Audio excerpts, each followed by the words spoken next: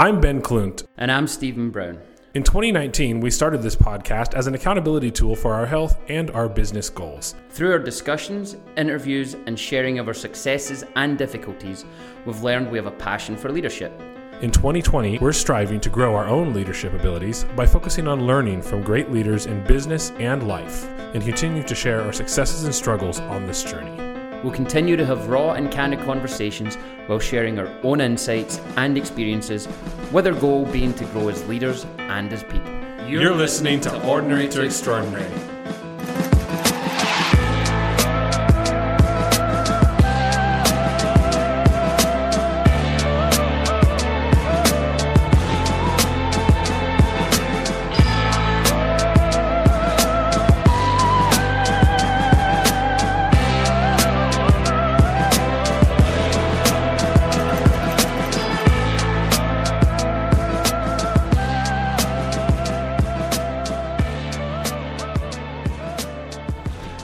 All right, Ben, let's see if we remember how to do this in person.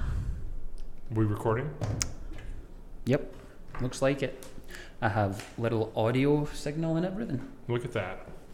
Yeah. Well, first time back behind the mic, not just via headphone Zoom situation.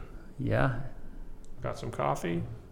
I got some Back in the Burgundy room. body armor. We are in the Burgundy room. Literally nobody here except for Hannah. Is that her name? Hannah? Hannah, yeah. Hannah is here. She said it was busy yesterday. There was Fellow people co-working. here yesterday. Yeah.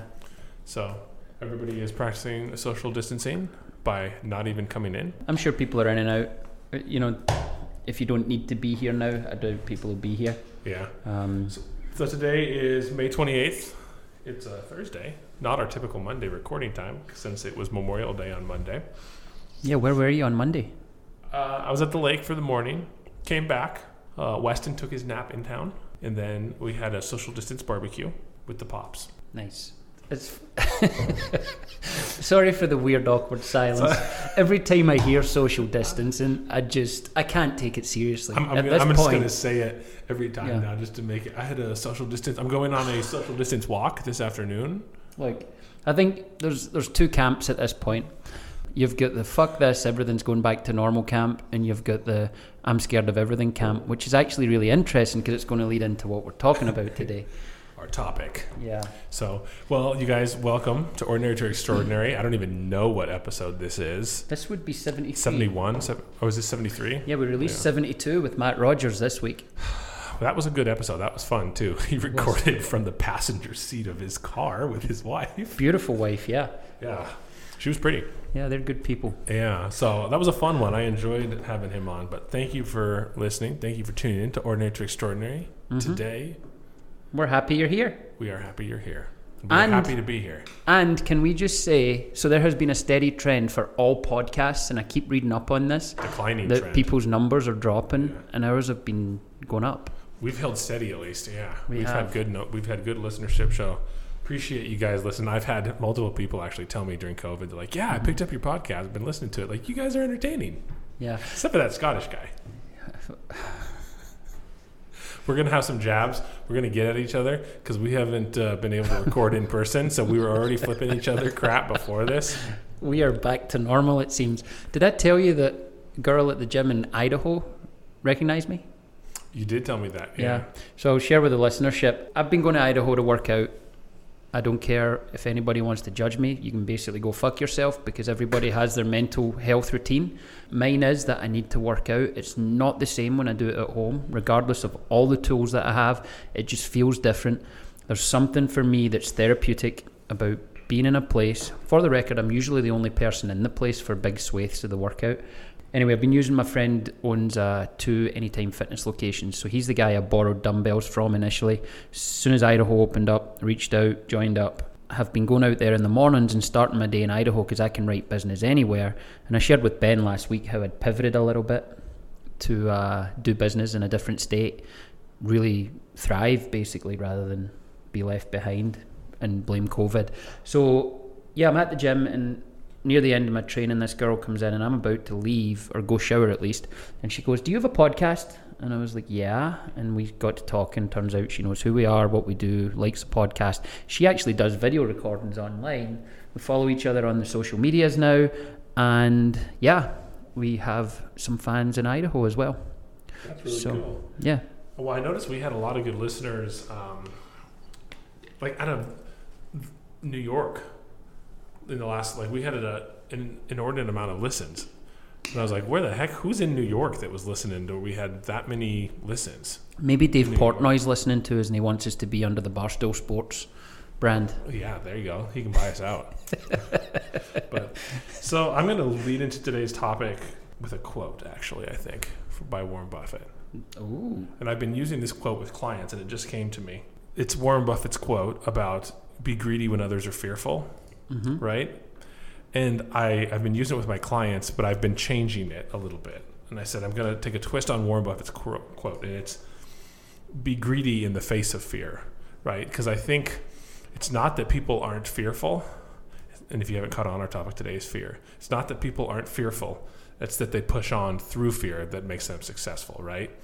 So today we want to talk about fear inhibitor or prohibitor, motivator, detractant, what it is, maybe some ways to work through it. I think a lot of fear is psychological.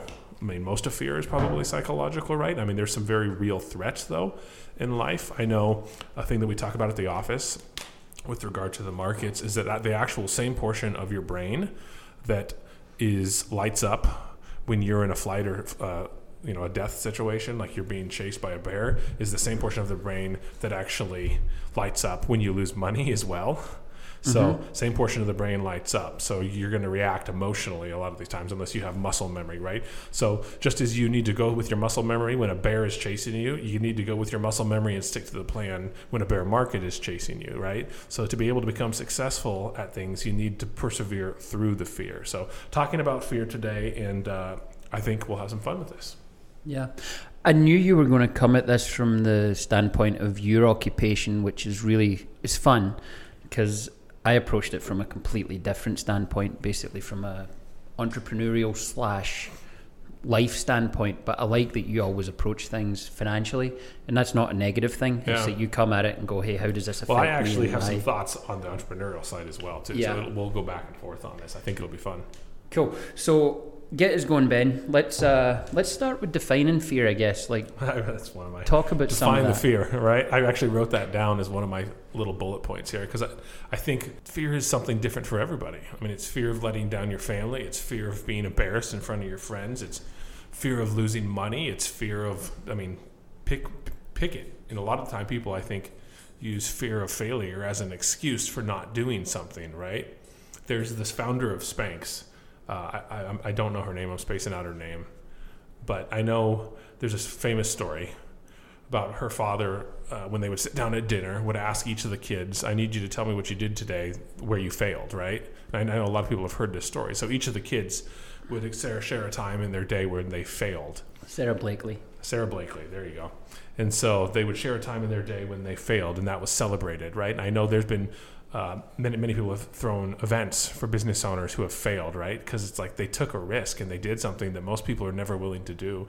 I talk to a lot of young people that are getting into finance or that want to get into finance.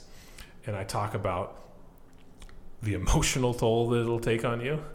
I talk about the time away from family, if you have family at this point, in the evenings. I mean, it's every night that you're trying to build something. I mean, it takes a lot of risk, and the failure rate is like 90 some odd %, right?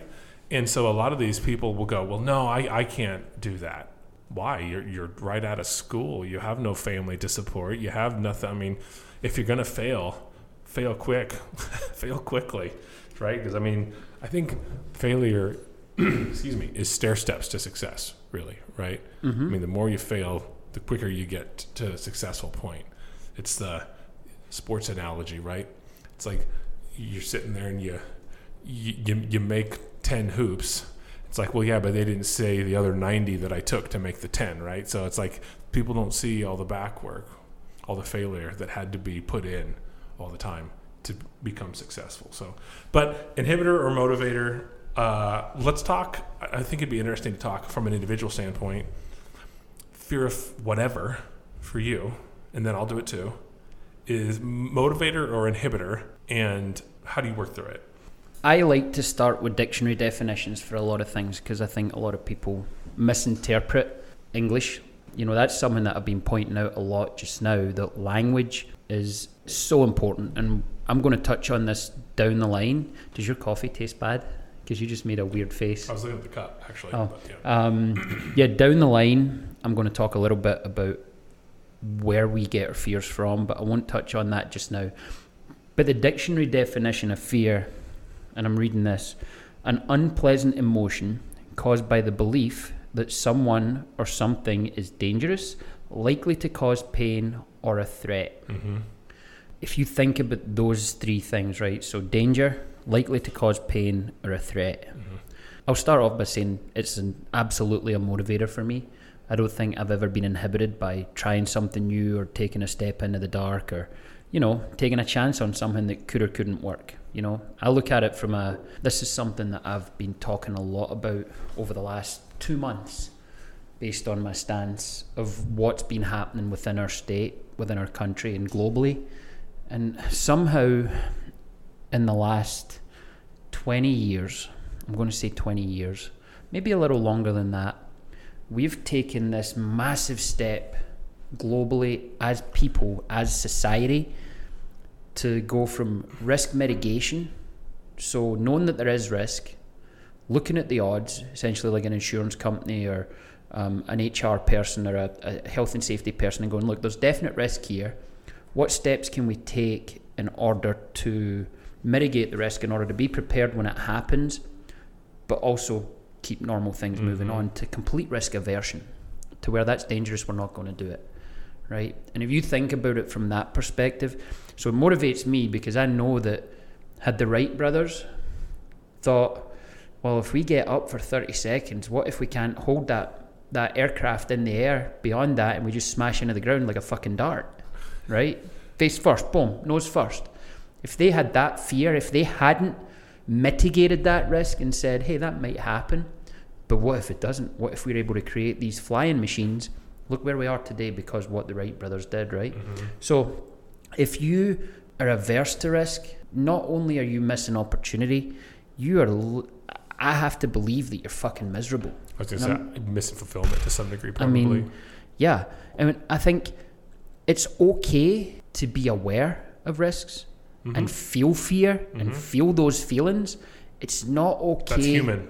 To always manifest them in your actions and literally guide your life based on this could happen, so we're not going to do that. I was reading an article this morning, preparing for this a little bit, and it was they were asking a business owner, basically, who's a successful business owner, done well for himself, like, were you ever scared, basically, when starting your business? Like, oh my God, I was scared every day. Like, I was fearful every day of what could happen, right? Because I have employees that have families, you know, and it's like, if we fail, these guys are jobless, right?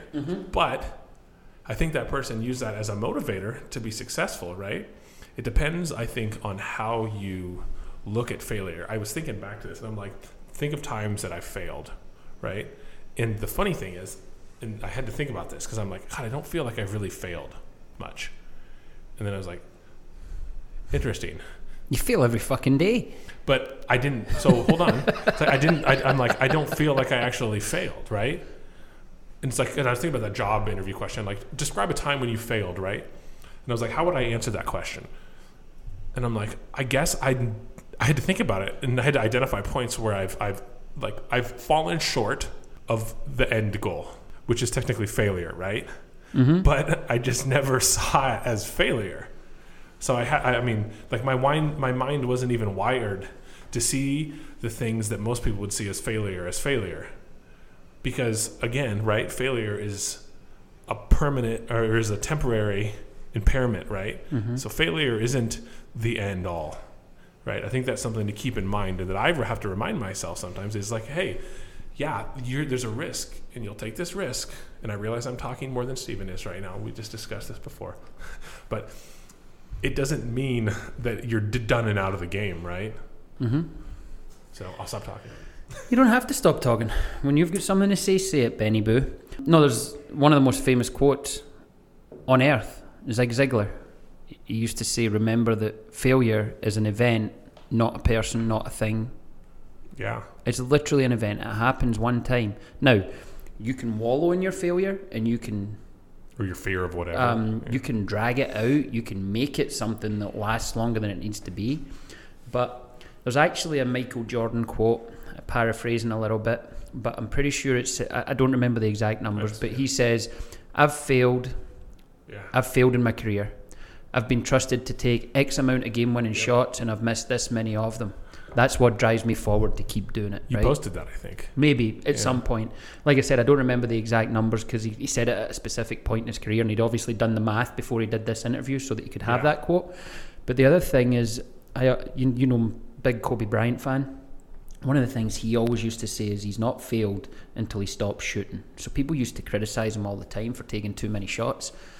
And this is an underused and under-quoted way of thinking, I believe, in that he used to say, I would rather take 100 shots and miss every one than take 10 and stop shooting, right? So he's going to keep shooting because at some point he's going to get it right. Mm-hmm. And that's so powerful in business and life and relationships. And, you know, and look, some people have asked me why I keep failing in relationships.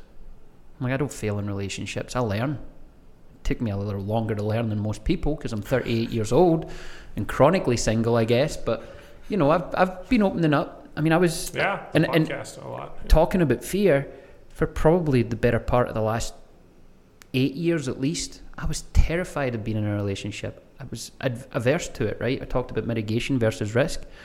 Aversion, sorry. And, I was scared to be in personal relationships. Not friends, like romantic personal relationships. And then in the last year, there's been a couple that didn't work out. But guess what? I'm probably in a better place. I learned a lot from both. Mm-hmm. And I learned that avoiding the risks of being hurt is much, much less fulfilling than being all in and learning from it, right? So that's just one life example. Well, and that's true, right? It's like the better to have loved than to have never, or loved and lost than never to have loved at all. Yeah. Because then you know the feeling of it. But stop being soppy, Ben. Why'd you go there? Because you read the 5 Love Languages book. Fucking book. And liked it. I didn't like it. Yes, you did. You're misquoting me here. I learned from it. I fucking hate it. Why do you hate it? Because it made me feel like an absolute moron. Oh, because you realized you were wrong. Yeah. Okay, so fear for me, and I guess this is kind of more of this whole conversation is more to kind of fear/failure/risk. So bear with us because it started as fear, but now I think it's fear of failure, fear involving risk and taking risks. It all kind of ties together, but just so people are aware, we realize we've morphed. We tend to do that. That's just how we work. So I think about my fear, and I think I've told you this a little bit, is my fear is not being seen as hardworking or successful. Or my fear would, even better, like my fear would be being seen as mediocre or average is like my biggest fear in life. It's like if I'm 50 years old and I look back and I'm just average and I haven't done something, had a meaningful impact on people's lives, and people have to remind me of this sometimes now, haven't had a meaningful impact, haven't had, be it in people's lives, business, whatever it is, that it's going to be like, oh man, like that was a bummer. And so sometimes if I feel like I'm falling short of that goal, my fear is that I'm not going to hit, this arbitrary goal that I've set up for myself, then I'm bummed, right? And you get bummed and you get into a slump and you don't produce as much, right? And I get into this mental headspace and start beating myself up about it. So that's been something that I have to stop kind of overcome and think about it, and even talk with colleagues sometimes. And they're like, sometimes it takes somebody else to remind you, like, what are you talking about?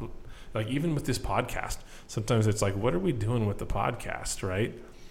And like, I don't know what the heck the end goal is of this sometimes, but we continue to do it. And then somebody will walk up to us randomly, say how much they value the podcast. A business leader will say, hey, wanted to thank you guys. I know we've had a lot of them after this. Thank you. It's having a meaningful impact. Like, I don't know how sometimes, But the fact that people say that is kind of what keeps you going on and pushing on through a lot of those types of things too. Yeah. So mine can be both a motivator or an inhibitor, depending on how I look at it, right? Because I'm an emotional person, and I can internalize a lot of things. So if I allow myself to do that, it can be an inhibitor. Yeah. But it can also be that same emotional aspect. It can also be a motivator, and it can be a hell of a motivator because it's going to hit me one way or another. I'm going to get emotional about it in a way that makes it an inhibitor, or I'm going to get emotional about it in a way where it makes it a hell of a motivator. Mm-hmm. And so I have to stop sometimes, take a few deep breaths, define whatever the fear is that I'm worried about. So it's like, okay, Ben, what happens if you don't bring in $7.5 million this year, which is my goal?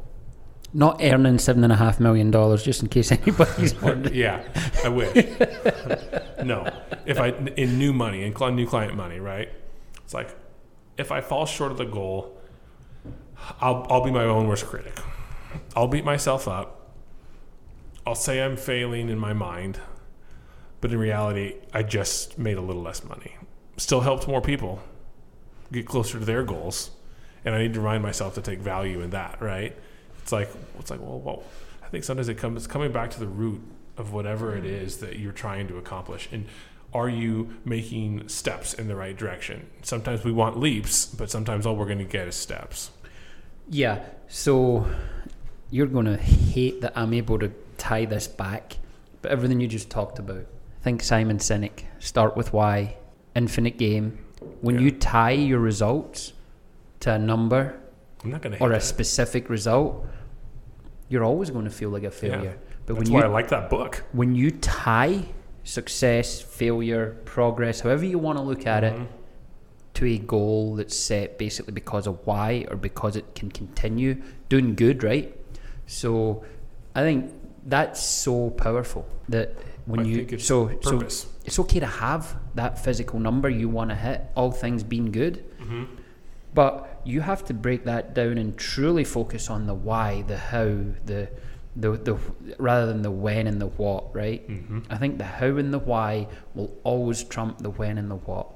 And you're setting yourself up for failure by constantly giving yourself drop dead dates, drop dead amounts of money, or, I want 50 new clients this year. Well, what if you get 40 new clients, but they're 40 clients that equate to 80 clients because you're doubling up what their worth is? Is that better than 50 clients based on what you've done before, right? So I think often our fears will lead us down these irrational pathways in our mind. Usually, if you take a step back and redefine your goals with a why and a how versus a what and a when, I think it's a game changer.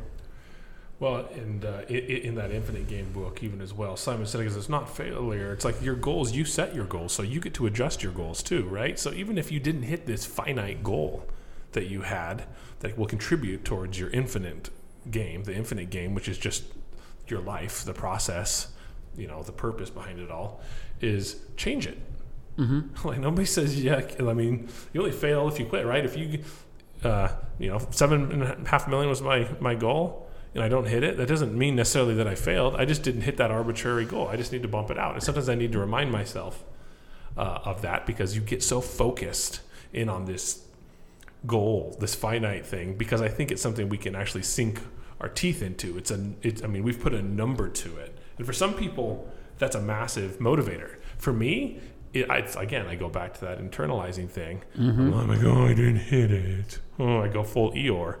And, I don't like it. But you don't need to sound like him and look like him. It's okay just looking like him. You're going to get kicked under the table.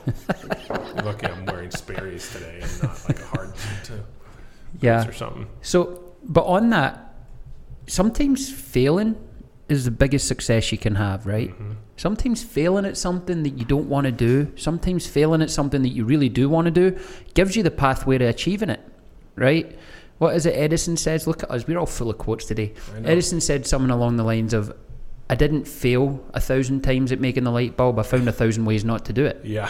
Right? And again, paraphrasing, but I guess where I'm going with that is every true success story you'll ever hear about, right? And you can look at global entrepreneurs. It could be Steve Jobs. It can be Bill Gates. It can be Gary Vaynerchuk or Simon Sinek or any of those guys. They were abject failures early on in their careers. Now, they might have had successful things, but they'll all point to things that they learn more from doing things wrong, but not being fearful of doing things wrong and just jumping in and trying it. Steve Jobs lost his company, had to come back and have a second bite at the apple. Yeah. Nice job. You see what I did there? Nice job. That was the best pun ever. Second bite at the apple. Steven likes himself some of his own jokes. That wasn't planned at all, Did you and see it worked. Yeah. I'm so happy with that. This could be an outtake, or it could be really funny to share. But yeah, so for me, the only debilitating fear I believe that I have is the fear of spiders. Really? I avoid places that have seen spiders before. Interesting. I will get violent if somebody tries to put a spider on me, near me. I don't even want to see pictures. I smashed a phone a few years ago because someone sent me a picture, and when I opened it up, it was a massive tarantula arachnid thing. Whatever. I dropped the phone and didn't want to pick it back up, but I'd smashed it anyway. I had to get a replacement phone. It's so irrational. Like, I'll put people in the way. I've had girlfriends, they're like, will you kill that? And I'll move them in the way. Like, there's a Steven-shaped hole in the wall. Like, gone.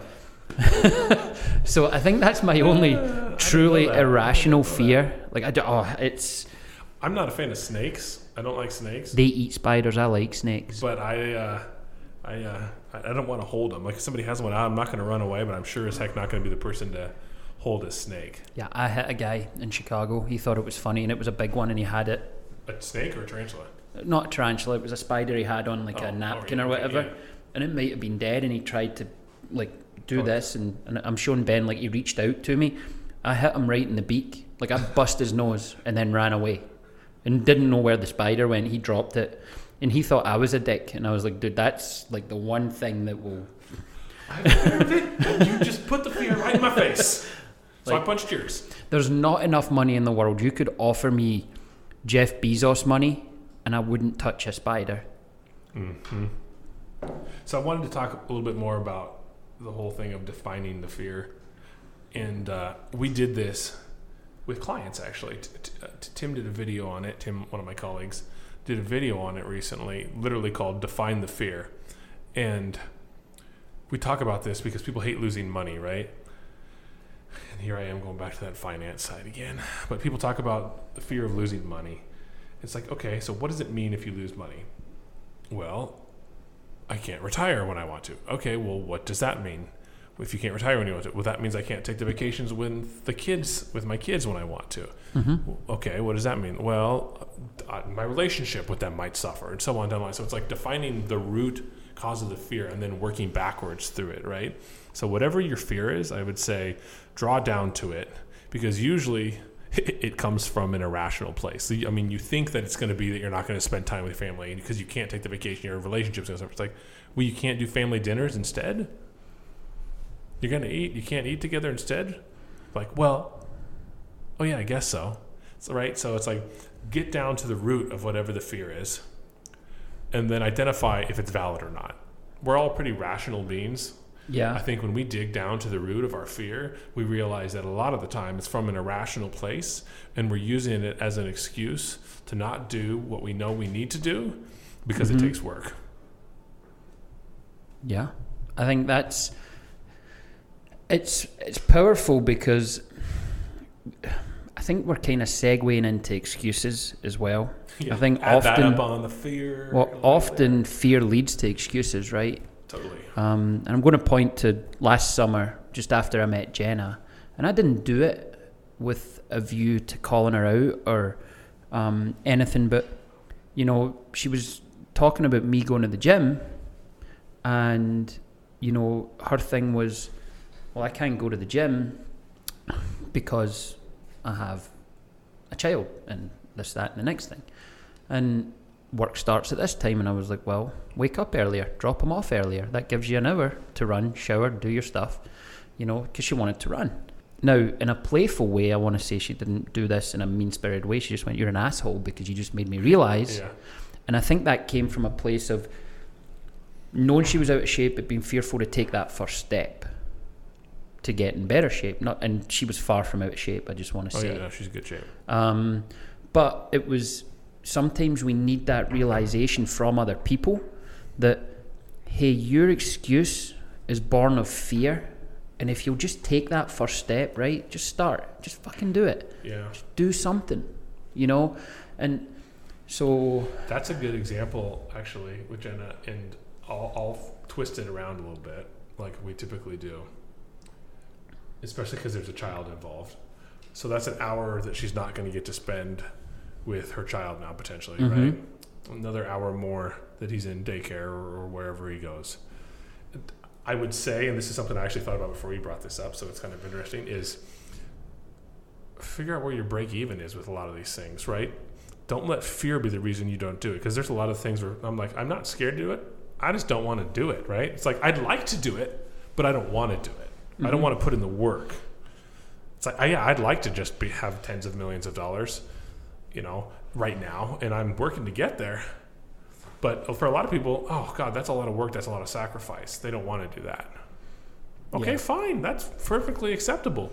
Like in Jenna's case, it's like, if you want to tell me that you want to spend an hour more with your son versus going running, makes 100%, that totally makes sense. I get that. I respect that. That's fine. But it's not fear that motivated that decision, right? Yeah, there's risk and everything. But I don't let fear be the answer. And I'm not saying this was for her or that we're psychoanalyzing this case or anything like that. But don't let fear be the reason you don't do something. You can also just say, I don't really want to do that. It's not something that I'm motivated enough to take that risk to do. It's not because I'm fearful of failure. It's because I don't want to have to actually go through it all, and it's just not worth it. So sometimes stuff just isn't worth it to you. And that's going to vary depending on who you are as a person and what you value in life. Yeah, and so we're also right now, so we're in the almost post-COVID phase, right? We're phase 2? We're phase 2 in Washington. Obviously, there's still places that are completely locked down. Yeah. But what I would say to that is we're in a position just now that we talked about this a few weeks ago where I said, look, there is no excuse right now for you not learning something new, taking a chance on a business that you've thought of doing, changing careers, taking that step to better yourself in some way, right? And please don't judge me for this, but I've always said I want to write a book. And I don't know what the book's going to be about. I mean, I've had different ideas. I've even started a couple of times. One of them was going to be a collection of lewd stories that I've collected, not all me, by the way, but like British guys that worked with, for and around me. We share a lot of funny stories from nights out and weekends, and I was like, that, because there's guys that do that, right? There's a guy in the market right now called Tucker Max, and he wrote down all his college stories. The guy's a multi-millionaire, very wealthy man now, entrepreneur, but he's literally got stories out there about him banging girls and doing some horrible things to women, and not in a physically abusive way or anything, just being a piece of shit, basically. And I'm like, nah, that's, so like I said, had a collection of these stories in my mind from other people. Some were mine, I'm not going to lie. And it's like, nah, that's not really something I want to be associated with publishing. I'll just keep those stories. I'm sure I've told you some over time. And then now, basically, I wrote down a title for a book last week. And I make notes all the time, right, on my phone. So I have it in a Google Note. And I literally think I put the framework for a book together and with a title. And I want to have the F word in it just because I think I use the F word a lot. But it's just be fucking better, right? That's what I want my book title to be. And that could be, today I walked a mile instead of sitting on my ass and watching TV. That's better the next day, right? It can be, today at work, I'm going to show up on time instead of 10 minutes late. I'm not going to take 8 smoke breaks because I don't even smoke. I'm not going to spend any time on Facebook, again, it's better, right? So I'm giving super generic examples, but I think we have this fear of just being better because we know if we're better, we have higher expectations of ourselves. Forget anybody else. It doesn't matter what expectations anybody else has of you. But I think once we take that first step, it's like, well, now I've got to take the second and the third and the fourth. And I've said this a million times, to go the extra mile, you don't really have to go a mile, you just need to take a few extra steps, because everybody is average. Everybody is, based on what I've experienced, so many people are happy with mediocre. And if we take this back to the title of the podcast, Ordinary to Extraordinary, think about where we were that November and December when we started talking about this podcast. We were fearful at that point. This became an accountability tool because we're like, well, how do we get better? We're both kind of pretty awesome at this. And we were in a small segment of what we did. But we've broadened our horizons because we were shitting ourselves the first time we sat in front of these microphones, the first time we set a phone down and started recording, right? Now it's second nature. We've put stuff out there that's both embarrassing, powerful, vulnerable. Totally. We had a fear of that initially. And look, and I'm going to brag a little bit on both of us. I'll tell you now that you and I are better people now a year and a half. How far into this are we? Year and a half? Yeah, year and a half, yeah. Probably 18 months, give or take. Yeah. We're 18 months. This is the 73rd episode into this. Your production last year, your growth last year, the people that surround you that I'm also interacting with have complimented you, they've complimented me about you, and I think vice versa a little bit. The feedback we get on this is about our growth and our potential and where we're going with this. The fact that we can have business leaders on here like Tom Simpson and then he thanks us. Yeah. I mean, that's a guy that's literally given seed money to huge. Millions. Yeah. And it's not all about money. But he's seen lots of good people. I would not have had the perspective so important, or the ability to go through the interview process I just went through. I don't know if I've shared this on the podcast either. So I've just been promoted. I'll still do what I've always done, but I'm now going to sell into the enterprise level. So I'm going through Miller Hyman training right now, which is super sought after. What's the enterprise level mean?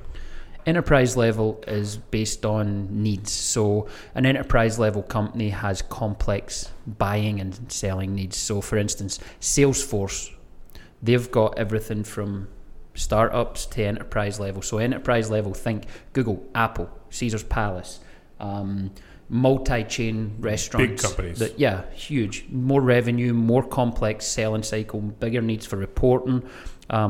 Usually their API is open. We have to write custom integrations and such. So it's a longer sales cycle. You're usually dealing with multiple buying influences. A lot more moving parts. So whereas my career to this point has been talking with just business owners, now I'm walking into situations where I might have a CFO, a CTO, a CEO, a bunch of vice presidents, and I have to identify different buying influences and basically meet all of those. So it's a much more complex sales cycle. And I'll tell you, I've 3 weeks into the training, my eyes are getting open to mistakes I've made. Even though I think I'm a good salesperson, my eyes have been open. But the point is that I wouldn't have had the capability to be where I am now and have that opportunity without taking that first step. And I've always been fearful of microphones, been fearful of being in front of camera. I was always the guy that wanted to be behind the camera. I never took pictures with the kids that I coach because I'm like, no, it's about them. Like, don't put me there. I don't want to be in the spotlight. And we thrust ourselves into the spotlight with this, and we were scared of it. And look where we are. We've grown from it. Yeah, totally. So there's a solid example, right? Yeah. Well, and it's benefited you. In that regard. Benefited me a whole lot. A whole lot. Yep. Your iPad's falling down. Yeah, I'm actually signing a deal while we're recording this podcast. Somebody needs to be up and running by tonight, so I've been sending text messages back and forward while we're talking. And you're giving me crap about being on my phone. I'm still engaged. You didn't even know? I was too. Yeah, I said, I didn't know. I didn't see you sitting there on your phone. Shoot, please. I think at the end of the day, it's don't let fear stand in the way of the things that you actually want to accomplish in life, because fear, again, is just a temporary impairment. It's not permanent. It can't hurt you. The reality of fear is it's to be pushed through. It's to weed out the successful from the unsuccessful. So That would be my parting words. Yeah. Wait, you want to wrap it up already? Well, you're not talking anymore. I just said I was out of words. Oh, you're out of words? Wow. No, I think if I had anything else to say on this, it would be that we are literally fearful based on our environment, right? And I think where fear comes from is something that we have to talk about. And I know you're going to find stuff to come back to with this. No, you're going to find more things to talk about when I bring this up. I think we are very shaped by media, by peers, and by influences that we surround ourselves with, sometimes unknowingly, right? So I'm going to bash on the media a little bit, and by media I mean traditional media. I'm going to talk news channels, I'm going to talk 24-hour news cycle. This was something that 25 years ago people realised was profitable, right? So you might have a belief, Ben, and I want to explain this 24-hour news cycle, where it came from and why it's so important to break out of trust in it, right? So right now, you are smart enough to look at multiple sources, right? And I think I am too. And I think what we do is we trust sources, we trust the media, right? So that person that's sitting there reading the news to us, that person that's giving us their opinion, whether it be on Fox, MSNBC, CNN, PBS, whatever it is, right? They're essentially giving you something with an angle, and we have to be able to extract the bullshit and understand what their agenda is and not base our actions on what's been delivered. Because here's the thing, fear sells, panic sells, salacious angles sell, all right? And the English language, and you know I'm big on this, is so important, right? And the case I'm going to use on this is when we talk about modelling for COVID, we've created this atmosphere of fear based on the worst case scenario. What is never shared, and bear in mind these models are coming out of University of Washington, fairly local to us, with a professor and a bunch of really smart people who are probably book smarter than you and me. But what's not happening is they're given a model, and whenever you model, you've got best case scenario, worst case scenario, and basically an expected scenario. And a lot of the scenarios that are being given to us right now are always worst case, the way they're delivered with a salacious angle. And I'll give an example. Poll says 65% of Americans don't want to go back to work yet. This is an actual example from last week. Yeah. So the first thing you have to do if you're going to not be led by fear is go, okay, let's break this down. 65% of people, how many people were polled, right? And this is a statistics class. If you didn't do this in college, if you didn't do a critical thinking class in college, there's all kinds of courses you can do for free online. I'm all about education and learning. It doesn't always have to be collegiate. So I've dug into this. 100,000 people asked, right? Now, I did some math on this. It was 120 maybe. Anyway, the math that I came up with was that if it said it was weighted based on age, race, and income, right? So polls are always demographically weighted. So I'm like, okay, so that leaves a broad spectrum. So you asked 120,000 70-year-olds and 1,000 40-year-olds. Yeah. You can then say your average age asked was what, 55, 60? Guess what?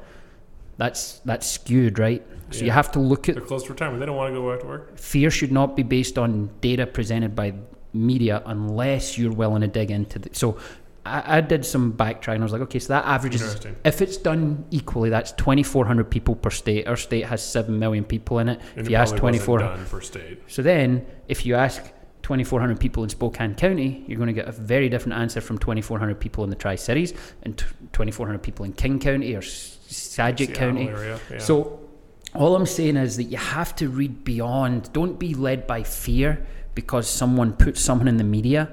Dig into their sources. And if they're not giving you sources, ask for sources. If you don't get sources, guess what? Your gut feeling is probably a better source to trust than anything else. Well, the interesting thing about the media too, right, is like, how does the media get paid? The media gets paid by eyes, advertising dollars. Clicks, watches, advertising dollars. Yeah, which are all advertising. And if so the more eyes they get, the more salacious, the more crazy their headlines, the more people that tune in, the more eyes they get, the larger their ad costs are. So let me give you two Their sales, stories. Today, Michael Jordan finished his game, went home, went to sleep, and woke up to go to practice the next day. Yeah. Or today, Michael Jordan finished practice, went to the casino, smoked 3 cigars, left with an unidentified woman, and went to practice the next day. Which one are people interested in? The unidentified woman. Exactly. There's a salacious angle. Guess what? He could have just walked out next to that girl. Maybe Yeah. he knows her. Maybe it's his Left with an sister-in-law. unidentified woman. Could be anybody, right? But because you put that salacious twist on it, it's messed up. Yeah. So, I think where fear comes Create from is something important. that's not there. And how many times have I said, even on this podcast, don't fucking watch the news? I'll put my hand up and say I've watched it much more recently, but in interest of not so much traditional news, like sitting down and watching an hour of it. I want to see what's this state doing, what's that governor doing, how are we getting our findings here? Because I'm super analytical. What's that? I don't ever watch the news. Yeah. I haven't turned the TV on to watch the news or turned it on an iPad or computer. Like, I've not watched the news, and I don't even know when. I'll read articles. I get onto website, I get multiple emails, usually is how I do it, from varying newsletters. Like, pick 3 different newsletters that I have that I get every day. Here's the 5 top things, right? And I read each of those, and I check Market Watch, which is a data aggregation, basically news website that sources a lot of articles and runs a query on them. And that's where I get it. I'll read. I don't necessarily watch the news. Yeah, and I'm more of a reader as well, to be honest, when I'm collating this stuff. And I will caution one more thing when it comes to fear. Often we look to confirm our fears with a really terrible thing that, again, over the last 20 years just seems to be much more prominent because of the internet and the ability to find articles and things that support your thought process and your beliefs. Confirmation bias can be absolutely debilitating as well. So you have this fear. And Am I doing it right? Bear in mind, most fears are irrational, right? So we've already established that most fears are irrational. And you have a belief that Ben Clune is the worst financial advisor in Spokane because he uses this fund and nobody else uses it.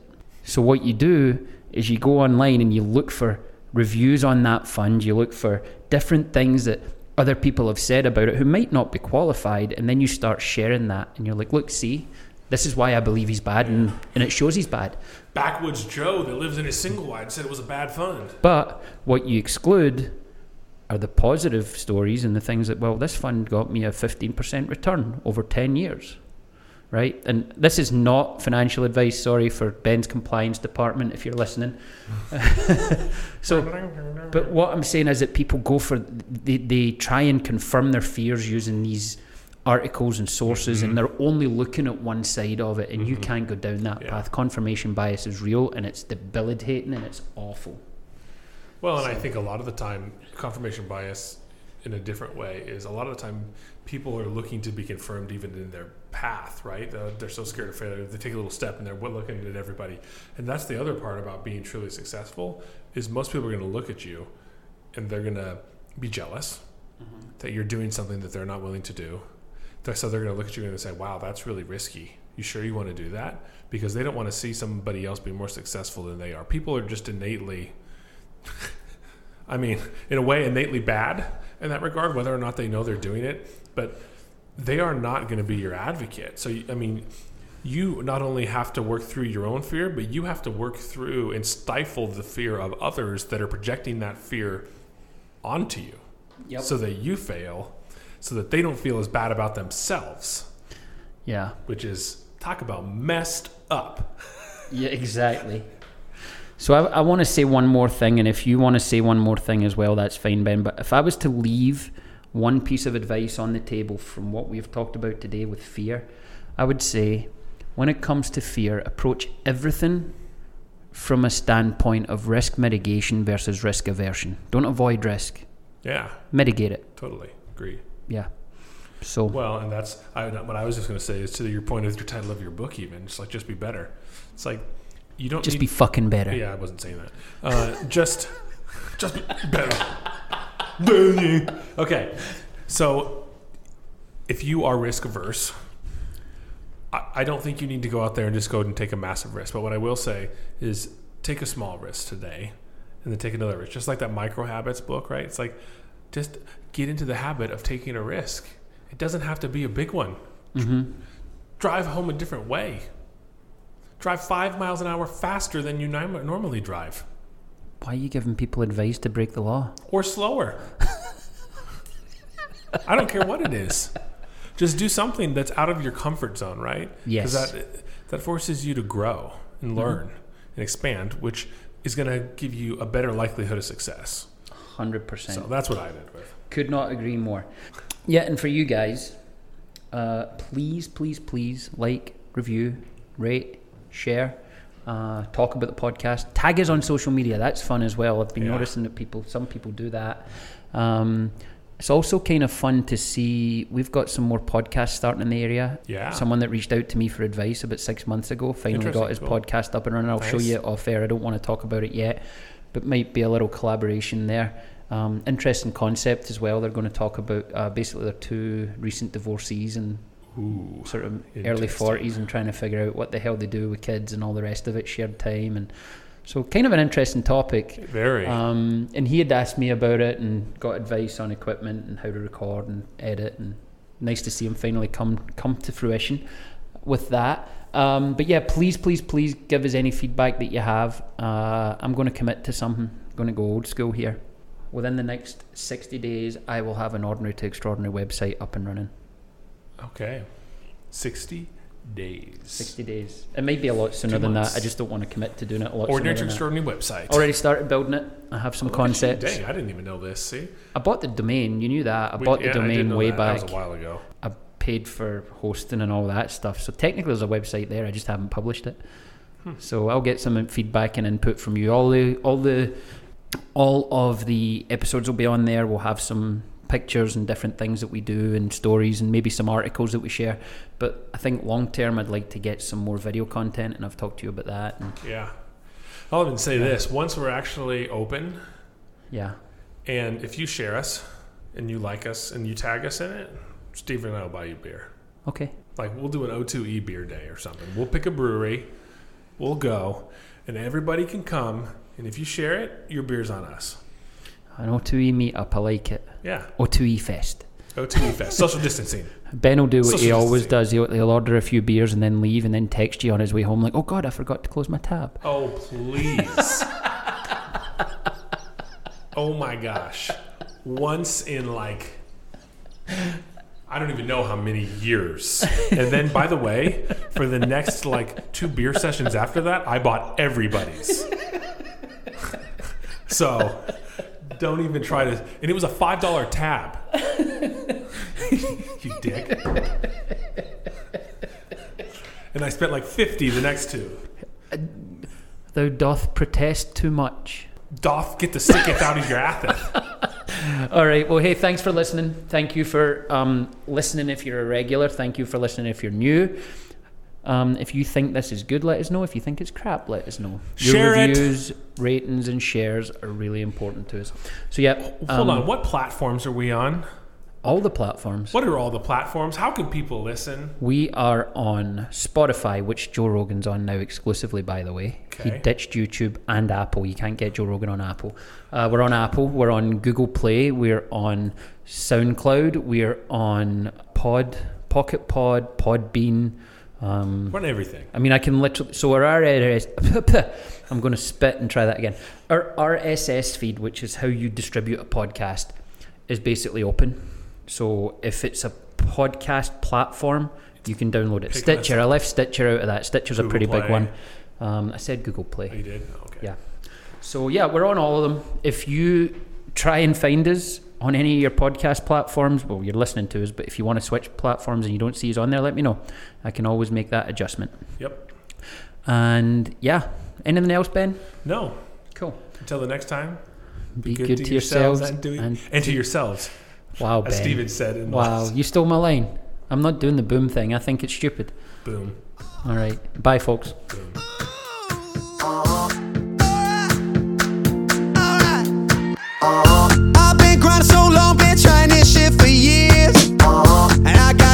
show, just climbing this rope right here.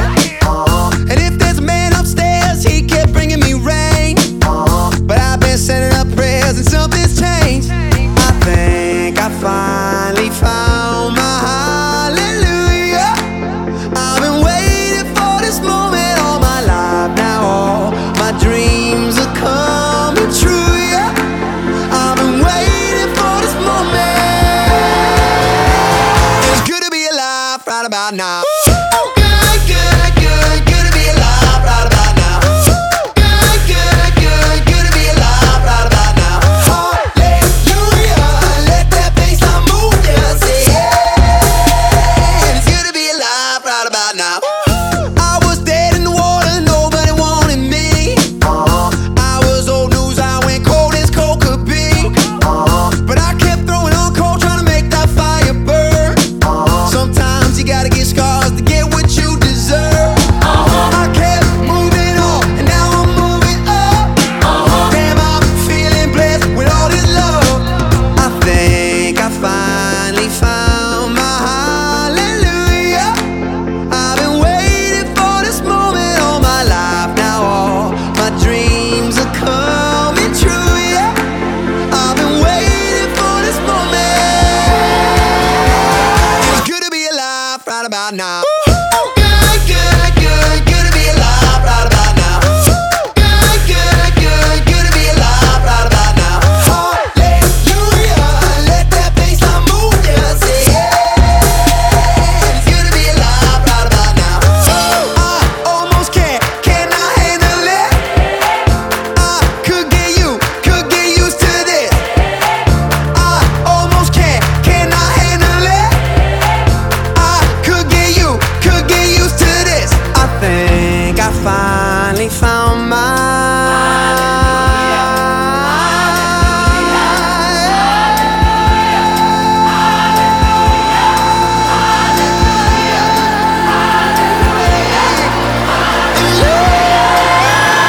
It's good to be alive right about now.